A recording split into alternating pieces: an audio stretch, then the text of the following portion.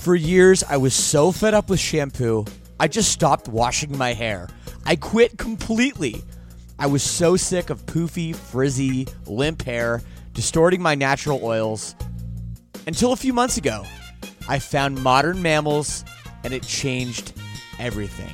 And by the way, right now you can visit modernmammals.com and use code LSS for 10% off. So check that out. So look, I heard about this through the podcast, and before I agreed to advertise, they sent it to me, and I was reluctant. But let me tell you, I should not have been. This stuff is absolutely magical. My hair felt better, smelled way better, and most importantly, looked better. And I know it will do the same for you as well. It doesn't have those hair-ruining chemicals like other products, and it doesn't leave any leftover residues. It works. Don't believe me? Go read their awesome reviews online as well. Go to modernmammals.com and use code LSS for 10% off. Again, that's modernmammals.com for 10% off with promo code LSS. Don't forget to use our promo code LSS so they know we sent you.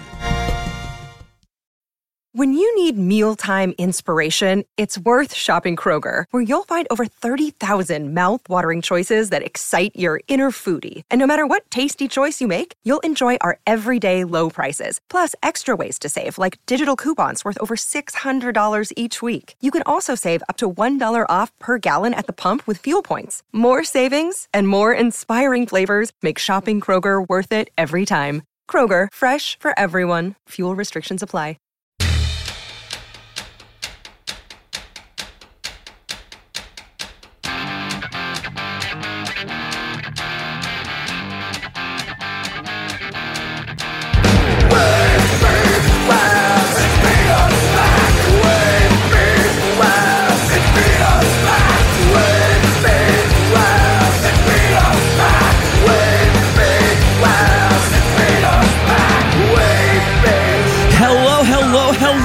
Everyone, and welcome back to yet another edition of the podcast, episode 303.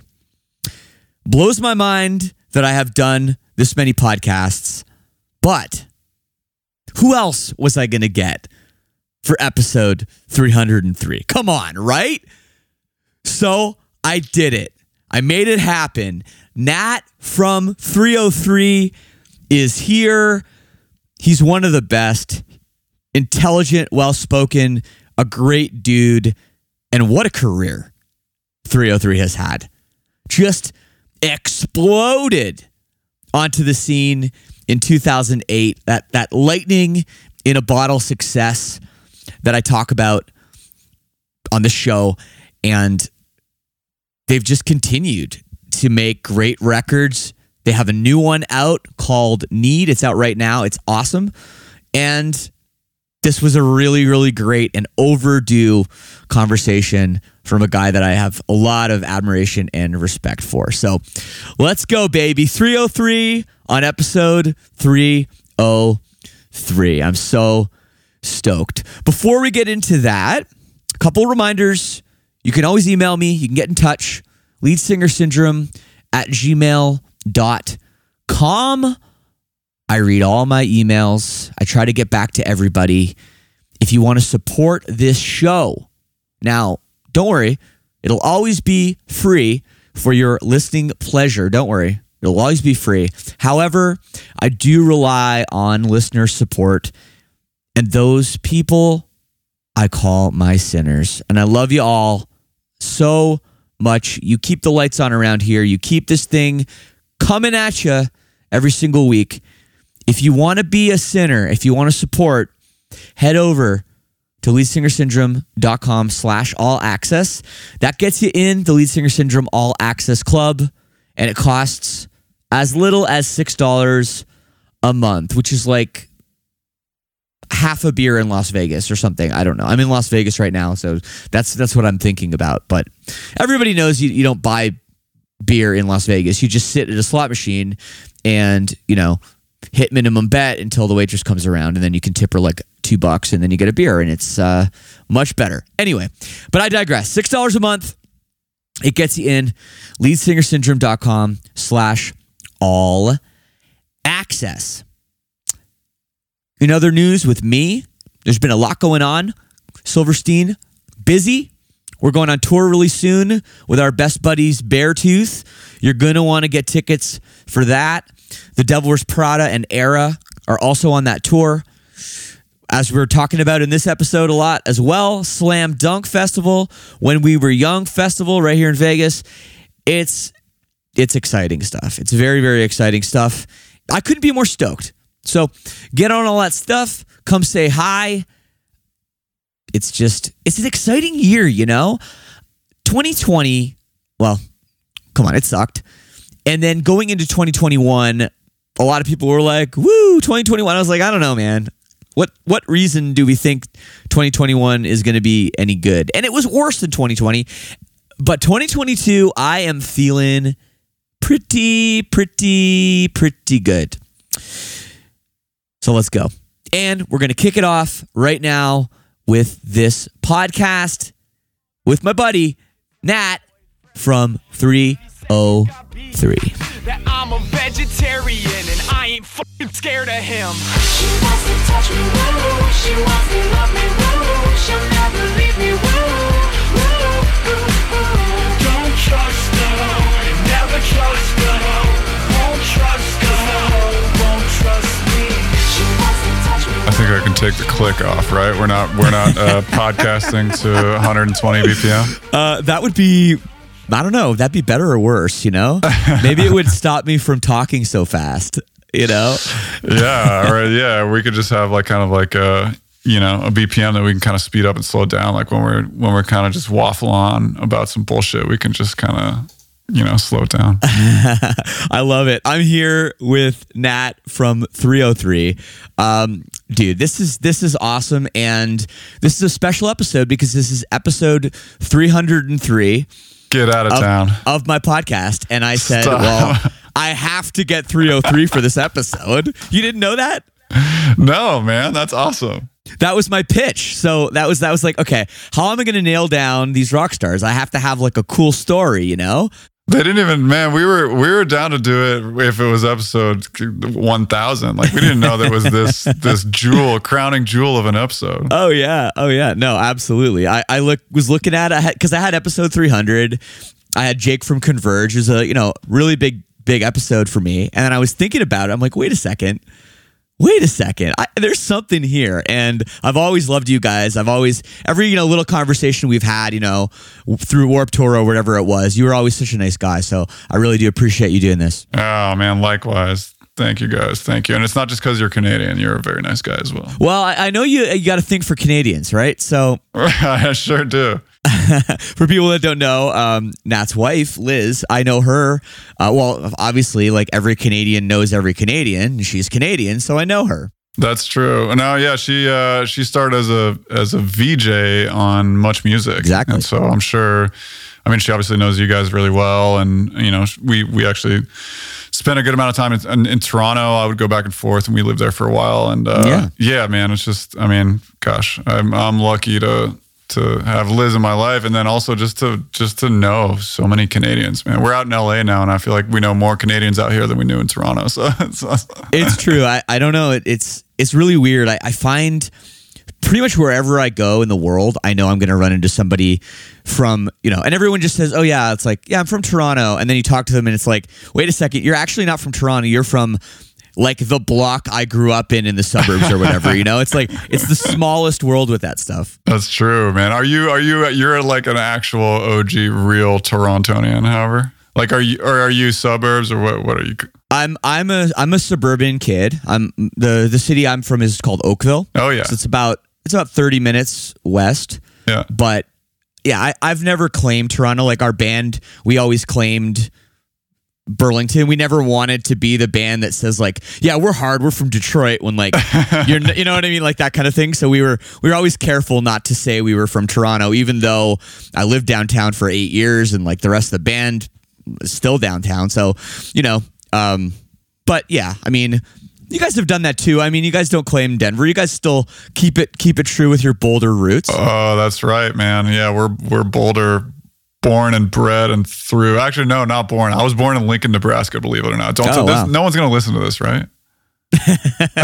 You don't want to admit it? No, it's funny. I was, fortunate enough to get out of Lincoln, Nebraska when I was 3 years old. So I then was kind of raised in Boulder, Colorado, which is, it's an amazing place, man. I feel like between, where you're at in Ontario, they're just nice places to grow up. They nurture a lot of, for us, live music was such a hotbed out there in Colorado when we were growing up in high school and even when we were kids going to shows with our parents and stuff. So it's funny, man, because I feel like you can get lost a little bit in repping where you're from, especially, our band name is fucking 303. So very it's hard. it's like we can get very lost in our local pride, but it's true, man. It is a lot of what makes, our ethos, and it's like a fundamental building block of what our band and our project, and it really is representative of what we want to do. So it's integral. Well, to reference another Canadian about Lincoln, Nebraska, I think it's Dallas Green, City and Color, a very famous Canadian. He has a song, I think, where he says, I've been to Lincoln, Nebraska, and I can tell you that place ain't worth shit, or something like that. Like he talks shit on the song, and I think I heard that song before I ever went to Lincoln, Nebraska, and I was expecting the worst, like a fucking war zone. Yeah, I kind of like it. I think it's kind of a nice place. I mean, man, those Midwest towns are they're charming in their own way, and I feel like they're a lot different from 20, 30 years ago. It's funny, man. I'm sure you guys have toured like crazy. And I'm sure this is the same in your Canadian touring and in your American touring. I remember even, you guys have been touring longer than we have, but when we started touring, you go to towns and you go to look for beer and they had Bud Light and Coors Light on tap. Now every town not only has fancy beers and little artisan pizza places, but they have a microbrewery and for sure. And every kind of things have come a long way in terms of the stupid comforts that we as touring creatures kind of rely on. Right. I mean, you guys are very famous vegetarians too, obviously from the song. Think about that. Trying to tour and eat vegan food in 2003. Forget about it. Yeah, you're basically just eating Oreos back then. Aren't Oreos vegan? They are. Yeah, exactly. Yeah. But now it's you can go to a fucking Applebee's and they have something for you. It's okay, wow, the world is really getting better. Yeah, true. So, first of all, congrats on the new album, by the way. I've really enjoyed it. It's thank you, man. Thanks so much. It's great. It kind of has all the classic, things I love about 303. And, I remember the first time very, very vividly when I first heard your band. It was in Toronto. I walked into the Warped Tour and, it's Warped Tour. I didn't know where the hell I was going. And I pretty much accidentally bumped into, the stage you guys are playing on. And instantly, I had no idea who you were. Instantly, you're really what the fuck is going on here? A little bit, yeah. I'm not gonna lie, sure. But after about 30 seconds, I was like, okay, I'm digging this. It felt very fresh what you were doing, and obviously there had been, some bands incorporating rap and scene music and stuff, but I had to know who you guys were immediately because there was something different right away. That grabbed me, and I think obviously grabbed a lot of people that summer. Yeah, thanks, man. I think that's, in retrospect, and even at the time that it was happening, Warped Tour was another thing is so integral to our band because it was. Yeah, it's funny, man. I didn't grow up in that scene at all. So the first time I ever went to Warped Tour was when we played Warped Tour, and I think we played one show in 2007 just in Denver, and it was so eye-opening for me. And then when we got offered to do the whole thing in 2008, we were like, yeah, sure, let's do it. And that was really our first tour. And I think it was,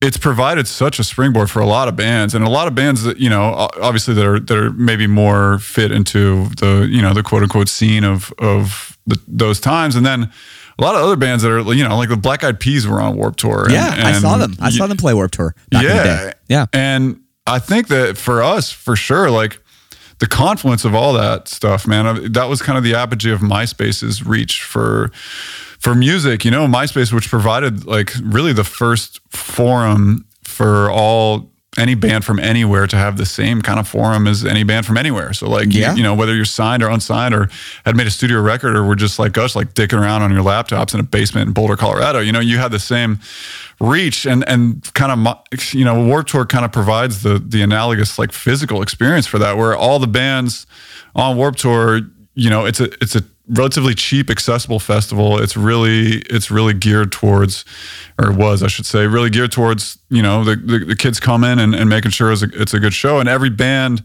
has the same forum. And I think for us, like, it was important to just do our own thing. And we sounded different. We were weird. And like that first year, we didn't have any of our homies playing on stage with us. It was literally just playback and like a hip hop setup.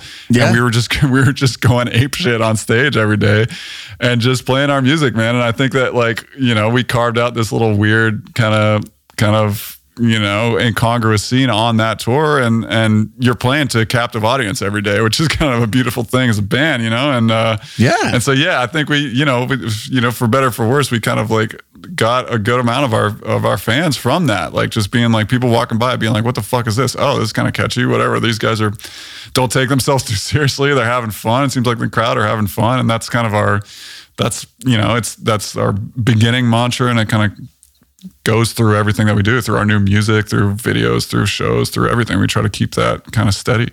For sure. We could end it right there, but we're not going to. 2008 is this first of all, it's kind of a weird time in music, right? Because a lot of the, you know, big bands, it's been like a few years since, you know, bands like Taking Back Sunday emerged and like those real big scene bands. And there was this kind of opening where a lot of stuff there had been big records, you know, in the scene, and there was this like kind of window where I guess, you know, in hindsight, you guys had this opportunity to explode, but you must not have expected this at all. I mean, Photo Finish Records was not what they are today. You know, there were some like ties to a major label. Like there was a conversation like, hey, maybe we can get this thing on the radio, but you must have had no expectation. Dude, like literally none, Shane. Like it's crazy because it really, like, overall for me, I feel really fortunate that it was very much a hobby that progressively over the course of 4 or 5 years developed into like, oh, this is a career, you know, and it was so great in that sense because it's what we did for fun. And you know, at that time in 2008, like you said, there was this kind of weird kind of calm, I guess, at the eye of the storm in that scene. And, you know, I think a lot of it we did ignorantly, but like it was just, we just had fun. I was supposed to go to med school.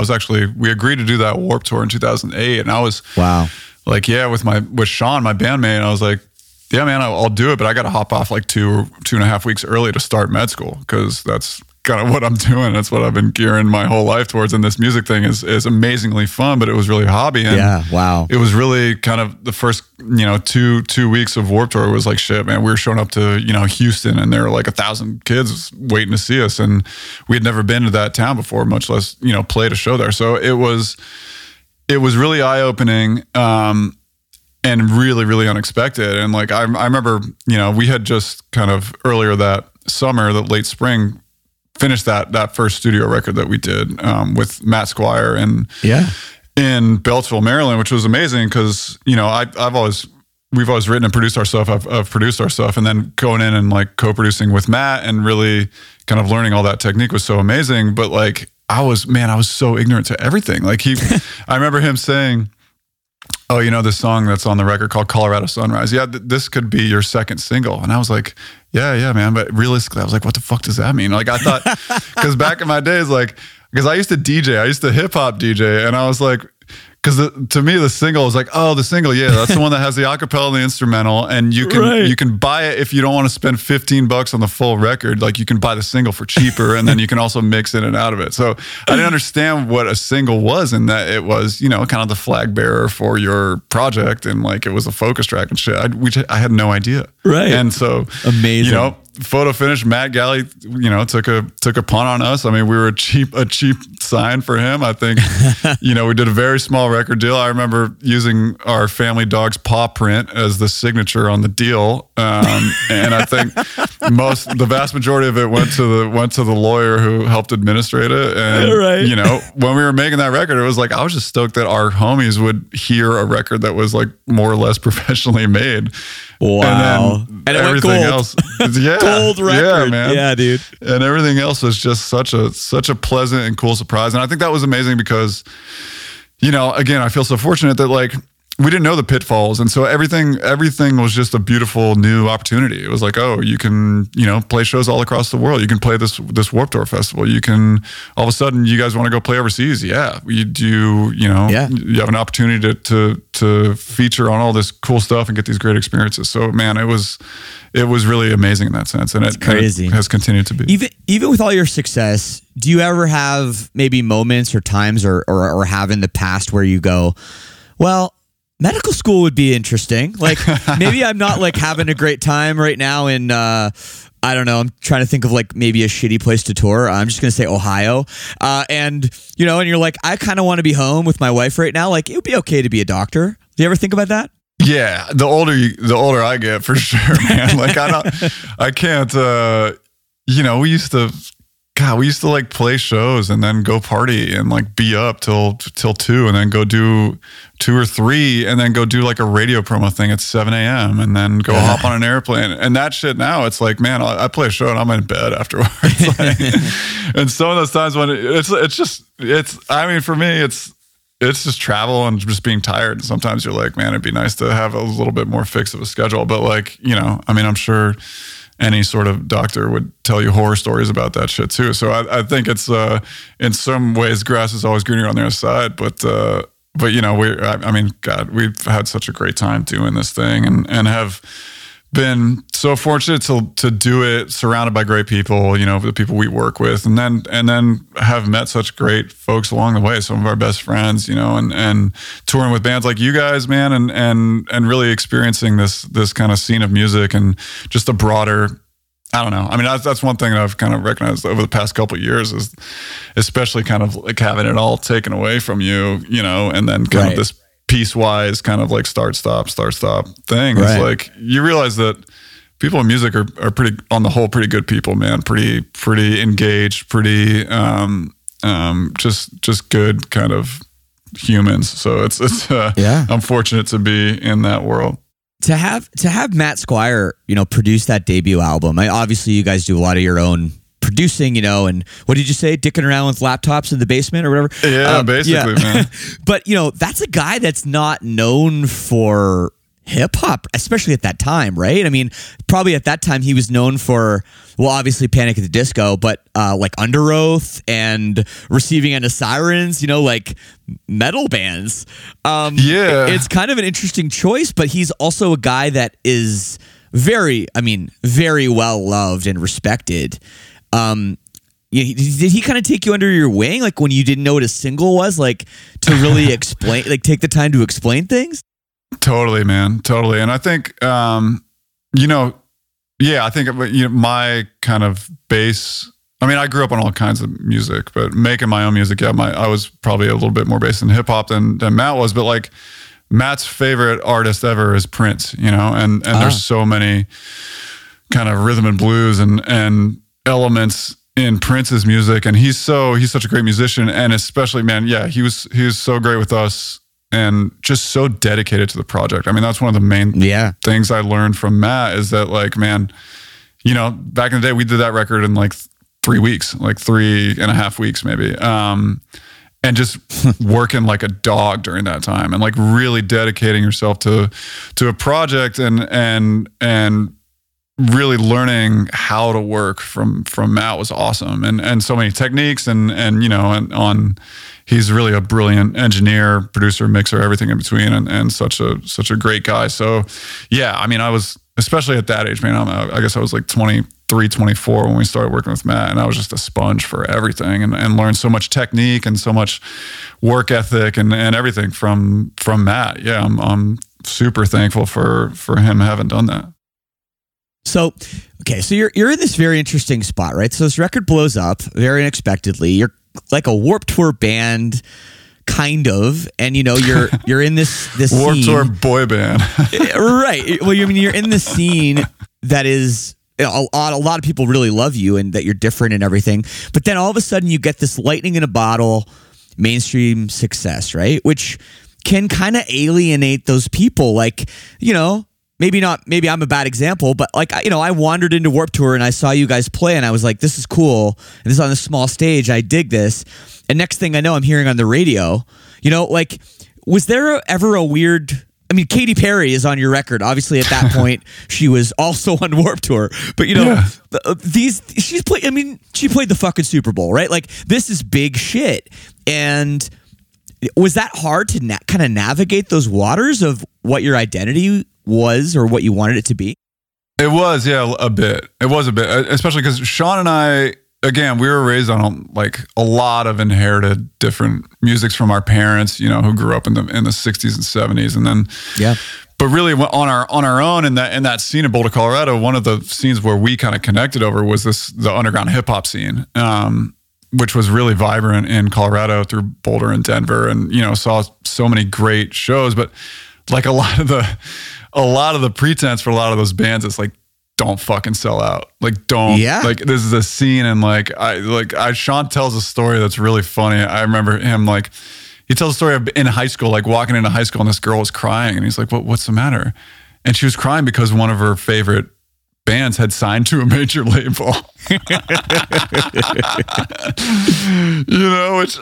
in the mind of a 16-year-old kid, that's like devastating, and that's you got to acknowledge it. But in retrospect, for us, is like pretty preposterous. But so I think we came out at it from that side, and then also very consciously from the other side. Like, we had been in that scene, and we had seen for how great it was in its inclusivity, it was also pretty exclusive to people who came from different musical scenes or people who thought outside the box. And I think when it came time to make our own music was actually kind of a direct response to that, in that we wanted to make our music that was just, really geared towards people having fun and people partying and people physically and kinetically dancing and just putting smiles on people's faces, or if we were dealing lyrically with subject matter that was funny, like make people laugh. It could be a sad song, but there was some sort of edge to it that really kind of brings people in regardless of where they're from. And so,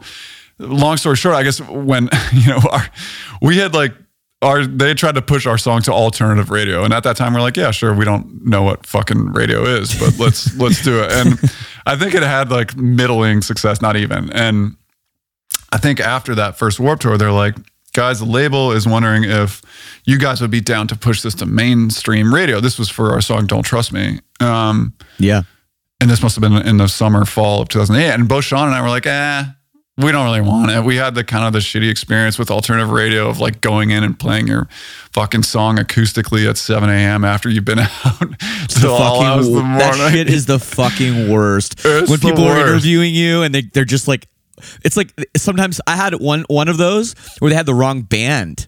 They'd done research on the wrong band. No. Oh my God. Did you guys play along? So I didn't. It was too early and we were too over it to play along. But you didn't have coffee yet. Yeah, they thought we were like, I think they thought we were Spitalfield. I never actually found out, but they're like, so you guys are from Chicago? It's like, nope. That's so good. But yeah, you know how soul-sucking it is, man. And it's like the last thing, it sounds like shit, first off, when you're like playing. We had like these Baby Taylor acoustic guitars that we just had on the bus that were like getting slept on and puked on and like whatever. And we would just bring that out and like crawl out of the bus at 7 a.m. and go like talk to these, nice, but like overly peppy, jacked up fucking radio talk show hosts and whatever. And for what? Like for us, really the experience was the shows and like seeing people and meet and greets on Warped Tour and like doing our own shows and like these fucked up dingy venues, but had such a great vibe and everyone, was sweaty and hot and packed and people were just letting go of everything and having so much fun. And so the radio game, we were like, nah, man, like that, we don't really want to go to pop radio. We don't see that as fun. And I think the label kind of was like, all right, guys, whatever, and went behind our back and just started seeding this thing. And it was amazing. It was amazing. And you know, kind of fast forward through it all, I think we managed to really kind of subconsciously and then consciously to just keep hold of our ethos. And that's, you know, not taking ourselves, being very serious about our music for sure, but not taking ourselves too seriously, not trying to wrap our music up in any sort of like, you know, I think there's a place for artistry that's like really camouflaged and really cool and really crafted image wise. And that's, you know, some of my favorite artists are like that, you know, artists like Prince and artists, you know, kind of along the years that have really crafted that image. For us, it was like the antithesis of that, man. We were just two fucking dudes just trying to make catchy shit that was fun, had a little bit of an edge, and most inclusively like brought people in. And so I think if, you know, we're able to extract that to a big popular audience with that same feeling, we felt like it didn't really water down what we were doing. And you know, I can't speak for the OG fans. There might have been some girls crying in a high school hallway because we, you know, released a single on pop radio, but who knows? That's great. That's all great. It's also, you guys came out at a time where scene music, Warped Tour music was very serious. You know what I mean? Everyone was taking themselves really seriously, right? Totally. But lyrically, you know, I've always thought you guys have been, you know, far and away head and shoulders above a lot of other rap groups, or, you know, scene rap groups, whatever you want to call them.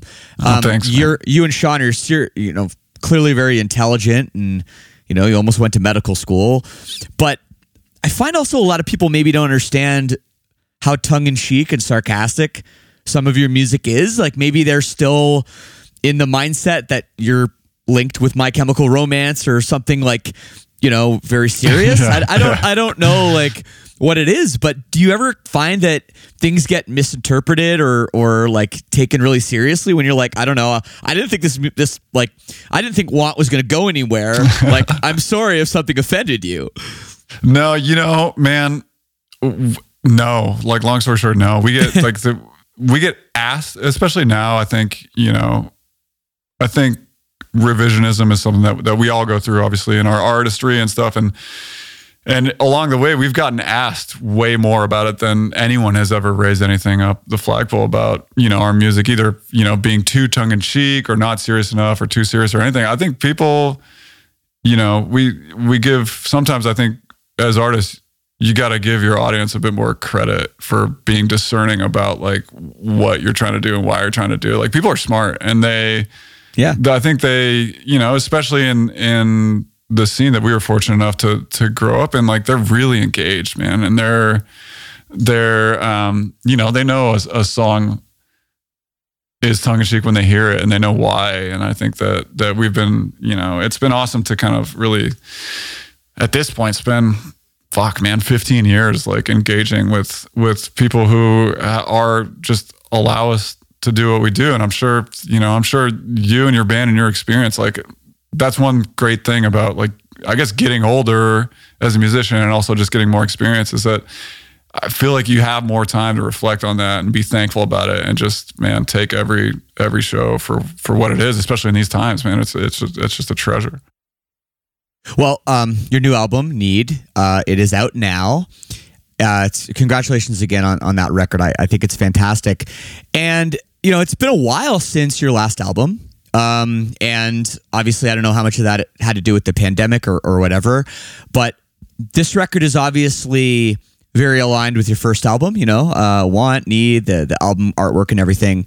How did this kind of come to be that you decided at this point in your career it was kind of the right time to, I don't want to call it a sequel to your debut, because that's not exactly true, but at least to, you know, kind of shine a spotlight on, you know, your roots of your first album?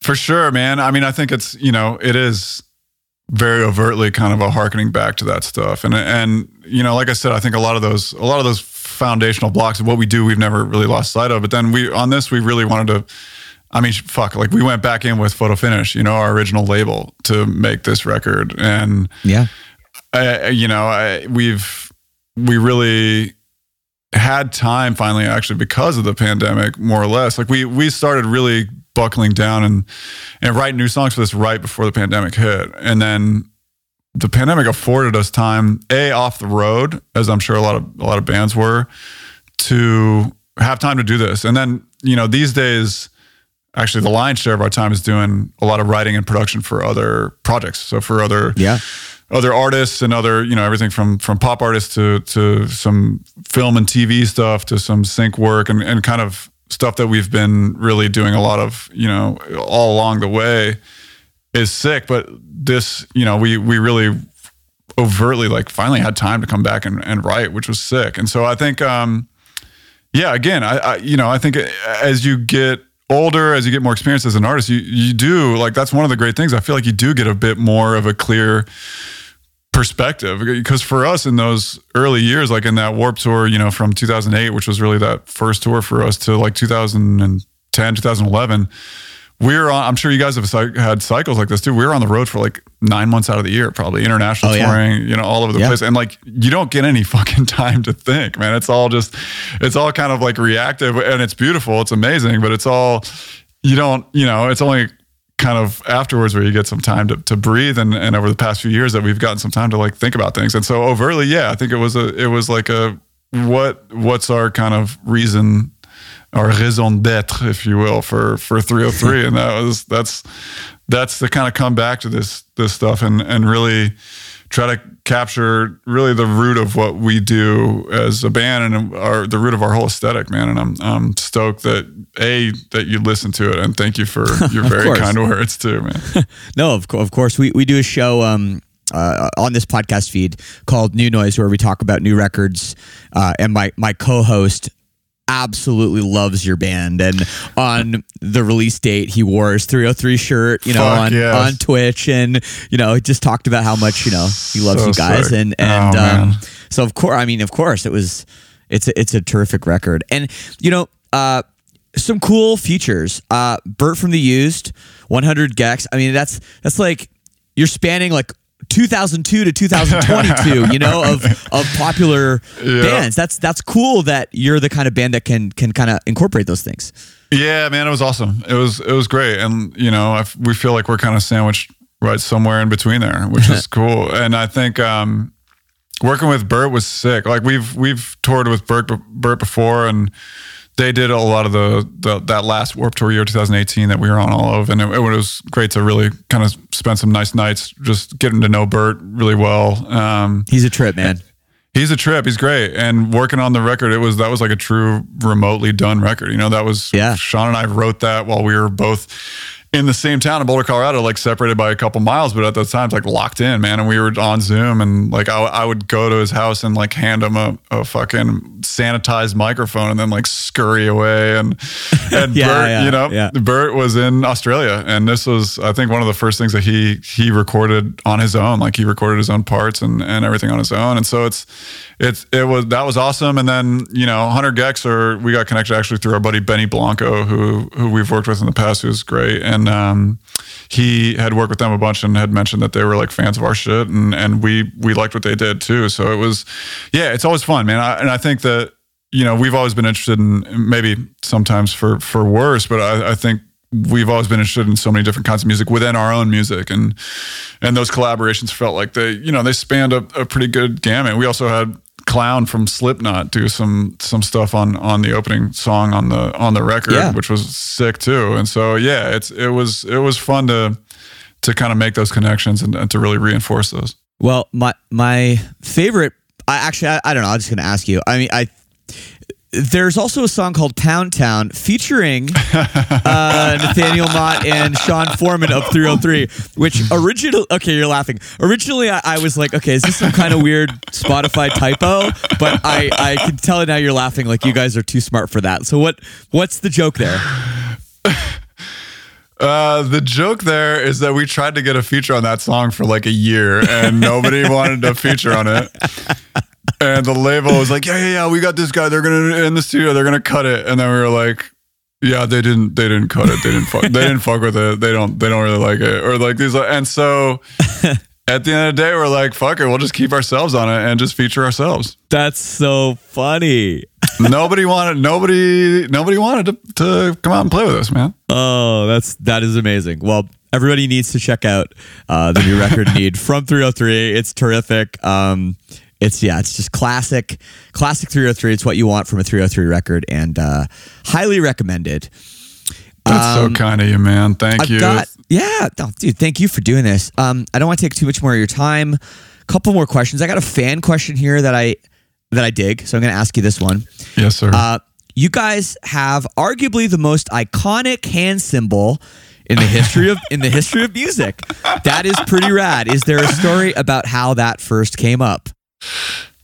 Yeah, so I don't know whether we can like take the pure creative like formation of that single. I think we might have like kind of taken it from just the zeitgeist of what was around in Colorado at the time. Like it might have been a biker gangy thing. Okay. There's something, but I don't know. We never really cleared it up. But yeah, man, I mean, it's pretty simple. It's like just, 303. So 303, 303 is the area code in Boulder, Colorado. That's like the telephone area code. And Sean, my bandmate, again, so he got it originally kind of before we had formulated this iteration of our music together. He got a tattoo on the back of his leg to honor where we're from. That's spelled out 3OH exclamation point 3, like THRE. And a side story, but he was playing pickup basketball one time, and like this kid came up to him afterwards. He's like, "Man, you must really fucking love 3-on-3 basketball, man. Like you gotta." That's so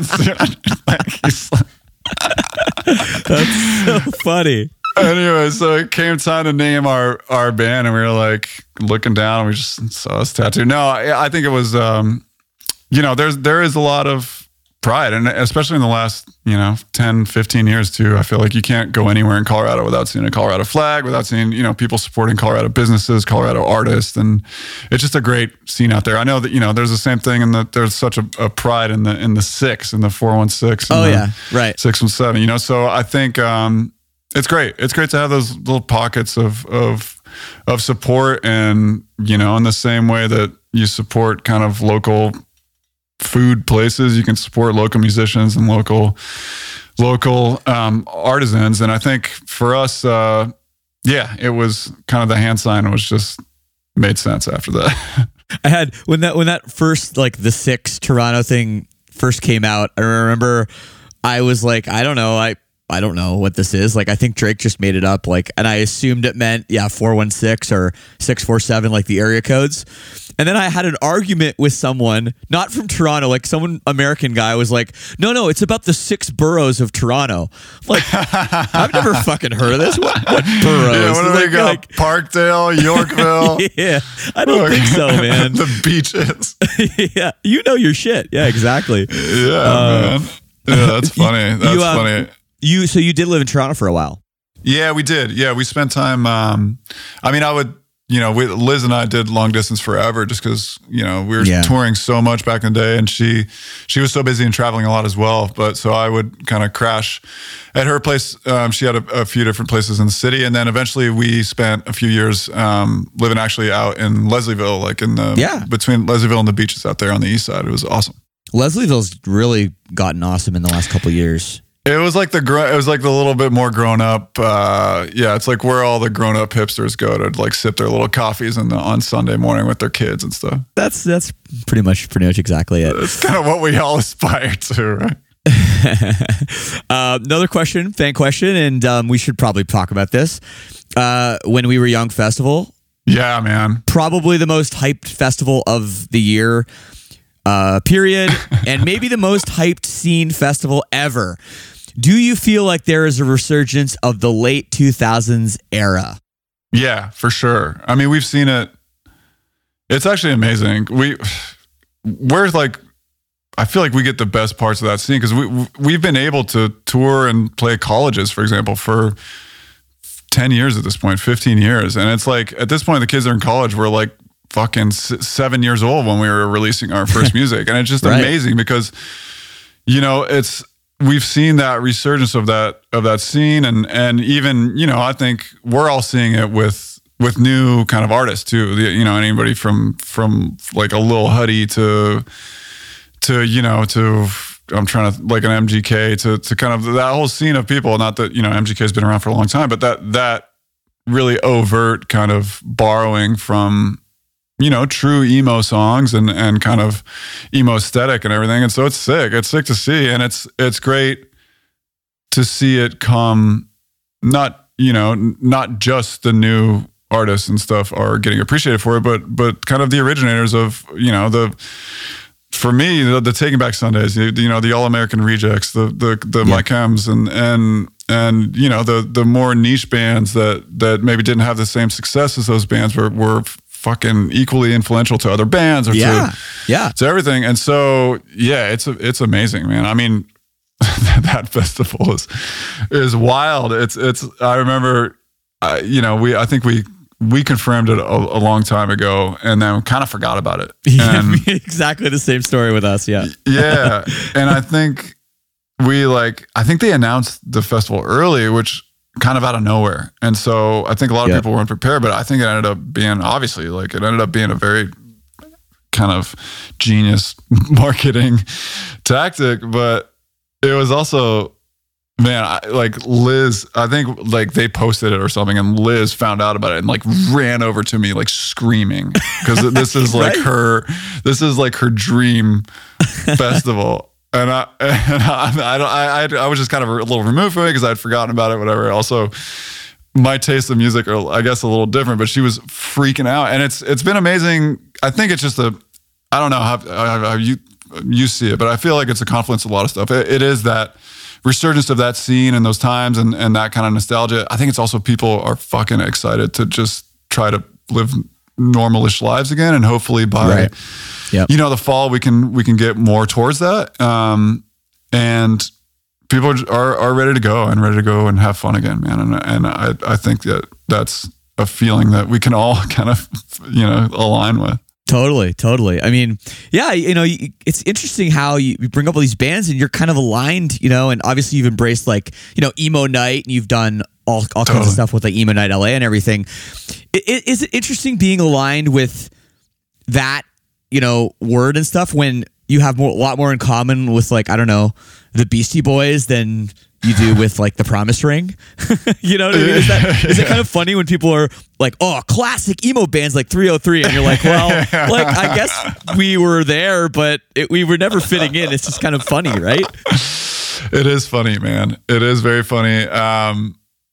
But it's never been anything that I've taken any umbrage to or like been mad about at all. Like I think we purposefully kind of overtly have always had our music be a little bit of like a bastardization of a lot of different influences and genres. And that's been, you know, because that's where we're from with our own aesthetic of music. It's like how we like to think about music and how the songs that run through our head every day like switch from, you know, radically different kind of forms of music and genres and everything. And so, you know, people back in the day used to call our music crunkcore, and I was like, I don't really see that, but fine, call it whatever the fuck you want to call it. As long as you know, as long as if you listen to it, you have fun with it, and if you don't like it, that's fine too. But I think categorization of our own music has always kind of eluded me, I think, and I think for, you know, we've been grouped in with that scene, and it's been amazing. I do think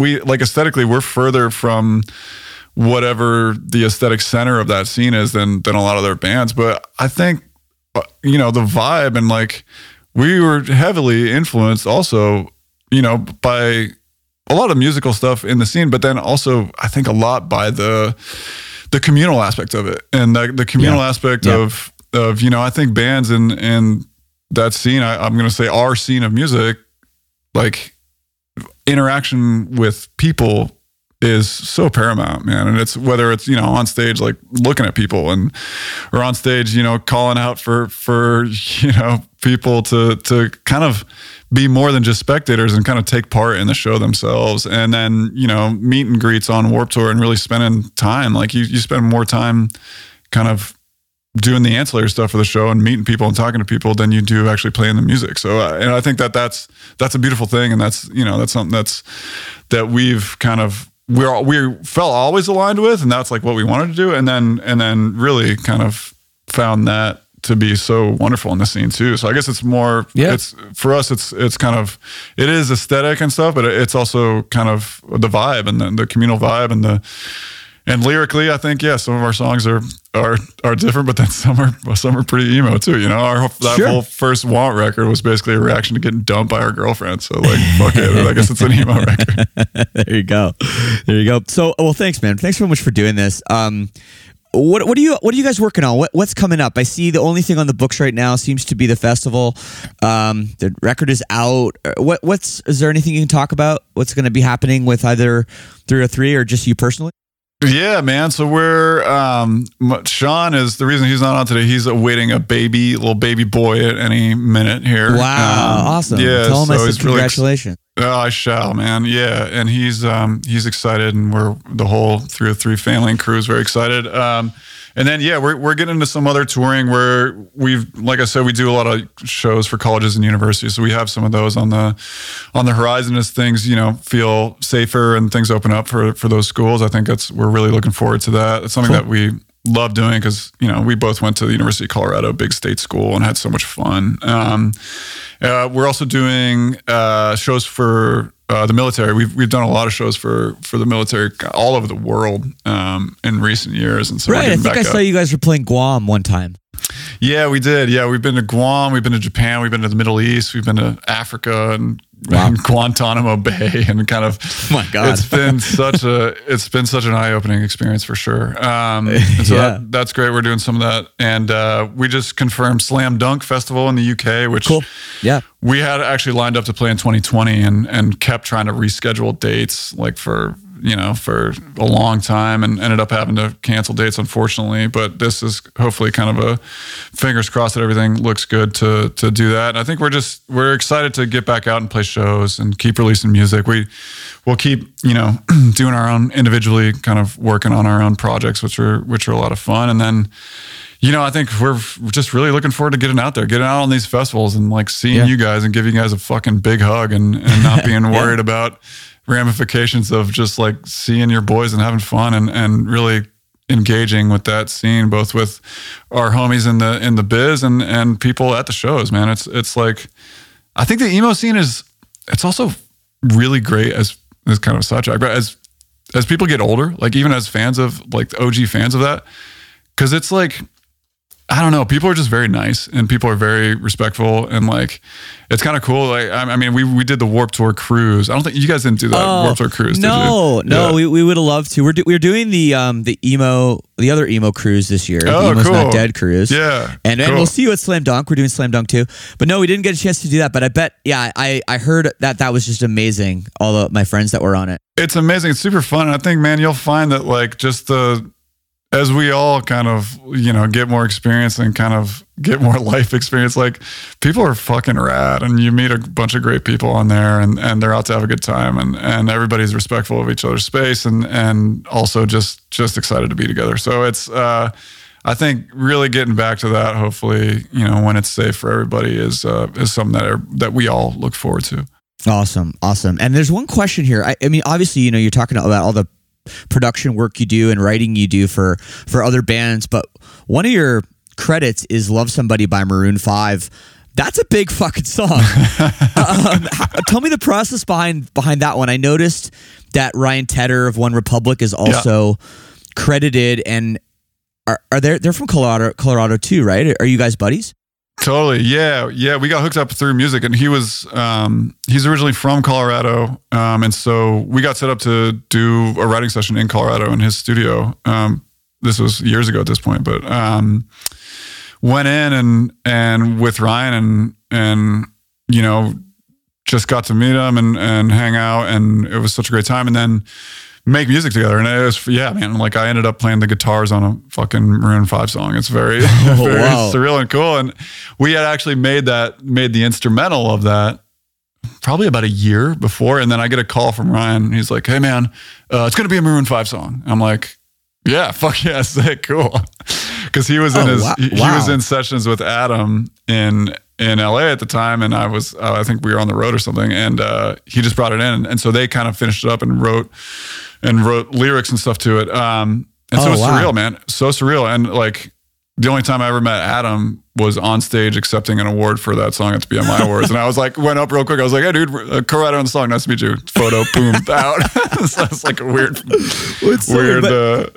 For people that don't understand how this stuff works, that is so interesting and unique. Like, so you had no idea where this song was going to end up, and you had never heard. Like, did you only work on the music? Like, you didn't know what the lyrics or the melody or the hook was? Yeah, it was kind of like a hip hop format in that sense that we just in our one day together, we're like just vibing out and making beats and making instrumental tracks. And we had kind of, they followed a little bit of the guitar melody for the pre-chorus, I remember, but besides that was like my only involvement on the lyrical side of it. And so, yeah, it's funny, man. This is like the remote shit that's always been like that. I mean, I'm sure you guys have worked that way as a band or with producers and stuff where you send, we kind of started that way kind of in the post quote unquote postal service realm of like sending shit back and forth via email, sending little ideas. A lot of people send voice memos and a lot of modern music is created not necessarily in the same room with everybody. And, yeah, it's an amazing process. When you heard that song, were you just like blown away with how good it was? Like, it's a good fucking song. It was super surreal, man. Yeah, it was very surreal, and it was just because obviously, I mean, Maroon 5 had already kind of been experiencing their resurgence, and they had been so big even before when I was in high school and shit. So it was it was super surreal and cool. Amazing, and just like that was kind of the first, I guess, external song really that didn't involve the band that kind of did things and just presented so many kind of different ways of appreciating music that sometimes you don't get on your own. Like going and see them playing it live, like you don't get to experience yourself playing your own music besides on video, and that's different. And so being out in the in the front of house experiencing someone else playing a song that you wrote is really it's awesome, man. And I really treasure. I don't know if you guys have had experience kind of working on other people's shit too, but I really treasure that because I feel like the things that are maybe a little bit inconvenient or kind of negative about one thing kind of counterbalance themselves with your own artistry. Like, for instance, writing a lot for other projects or to have songs to pitch and stuff, you end up writing like a mountain of stuff, and of which a fraction gets released. And from that, a micro fraction, if you're lucky, gets heard by a lot of people. And then from that, so it can be kind of crazy in that sense. But then conversely, like with your own artistry, like if you fuck with one of your songs, like you can put it out. And the kind of the tangent from the creation to the release is a lot closer and a lot easier. But yeah, they're really fun, man. And I feel like they've kind of really counterbalanced themselves well over the years, and we look forward to kind of continuing to do that stuff. Well, I bet that paid the fucking rent for a while too. Couldn't have hurt. Yeah, thanks, Adam. Well, man, thank you so much, man, for this. Anything else to tell the people before I let you go? Dude, thank you so much for taking the time. Thanks for listening to our record. What do you guys do? Are you playing shows in Vegas right now? No, my sister lives here, so I'm visiting her. I unfortunately I got COVID over Christmas, so I was supposed to come down here to spend Christmas with the whole family, but I couldn't come. So this is kind of like little makeup Christmas in February. So nice, good for you, man. And these days, are you in Toronto or are you outside? I live in Windsor, just right outside Detroit. I don't know if you've ever played Windsor before. Yeah, so about 10 minutes from downtown Detroit. Nice, man. Well, dude, I appreciate it. Thank you so much for your time. Thanks for it's such a pleasure to connect with you guys. And fuck, man, we're looking forward to seeing you guys at the Vegas fucking bonanza. It's gonna be wild. Yeah, it's gonna be something. Like just driving down the strip today, I was kind of up that way, like just kind of scoping it out a little bit. Like, okay, this is where the festival's gonna be, and kind of just imagining it in my head. It's exciting, this for everybody to be on this thing, and especially some of the bands. I don't need to go on and on about this, but some of these bands like really were always small, you know? Like, Yeah. and for everybody to be so excited about them is just pretty cool, you know? Yeah, it's awesome. Are you guys planning on touring in and out of that kind of, or are they? Not sure right now. You know, because, and like we talked about this a little bit, you know, but we didn't know it was going to be 3 days. You know, it was no one just did. like, we got the email that was like, do you want to play a show with My Chemical Romance in Vegas on this day for this amount of money? And we said yes. And then all of a sudden it's announced, you know, and they're adding another day and they're adding another day. And they didn't even necessarily like make sure that all the bands are, it's kind of like a fucking big dick move on the festival to be like, yeah, you guys will cancel your other plans to do this. And we're all like, yeah, we will. Yeah, for sure. Yeah, every band. Well, I was especially surprised when they got every single band to do the following weekend. Yeah. You know, Totally. like that's, but hey, we're doing it. It's exciting and can't wait, man. I can't wait to see it slam dunk too. So Can we say we have a residency in Vegas? That's basically that, right? I think anything more than 2 is a residency. That's We got a Silverstein 303 residency in Vegas. Yeah, let's go. Resort World or whatever, or wherever Yeah. it's going down. Fucking A. You live there rules. already, dude. Practically, man. Right? You're a local. Yeah, I got a 702 number, so you know. What? There you go.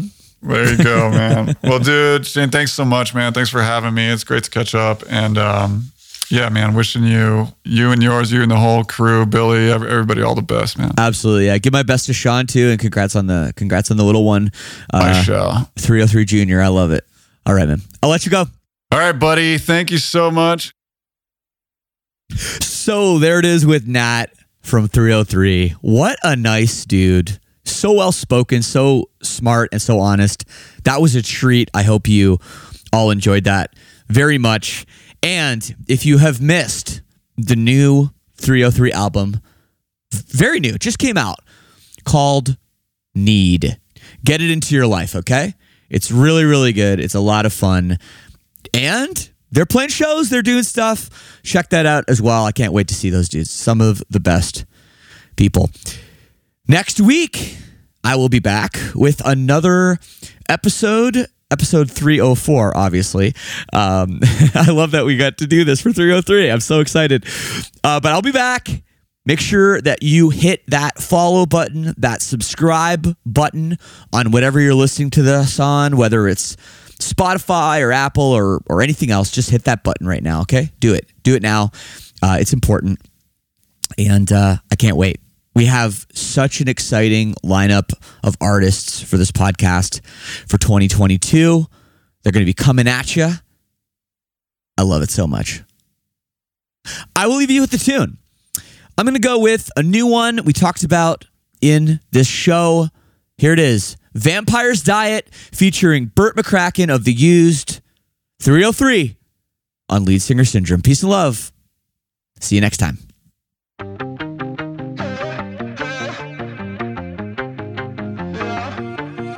I can't stand Morrissey. What about the Smiths? She said on a first date, wondering if it's all in my head. Are you still with me? I think that I'm still here, but if I'm being honest, there's nobody in this chair. I sleep like a vampire, arms across my heart.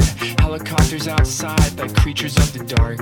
It's running in my head, I shouldn't be awake, while the world outside my door is sharpening their stake. It's okay, it's okay, it's okay, I'm not okay, but at least I keep trying. It's okay, it's okay, it's okay, I'm just a name with the vampires dying. She looked like John Lennon, hair up in a ponytail, skeleton face like she's headed to a funeral. Are you still with me? I think that I'm still here, but if the poison's spreading, better stay right where you are. The death will be a live stream, emoji broken hearts. She sits in the asylum blowing kisses in the dark, but she's fallen deeply in love. His name's the internet, and he's a real bloodsucker, but she'll take what she can get. It's okay, it's okay, it's okay, I'm not okay.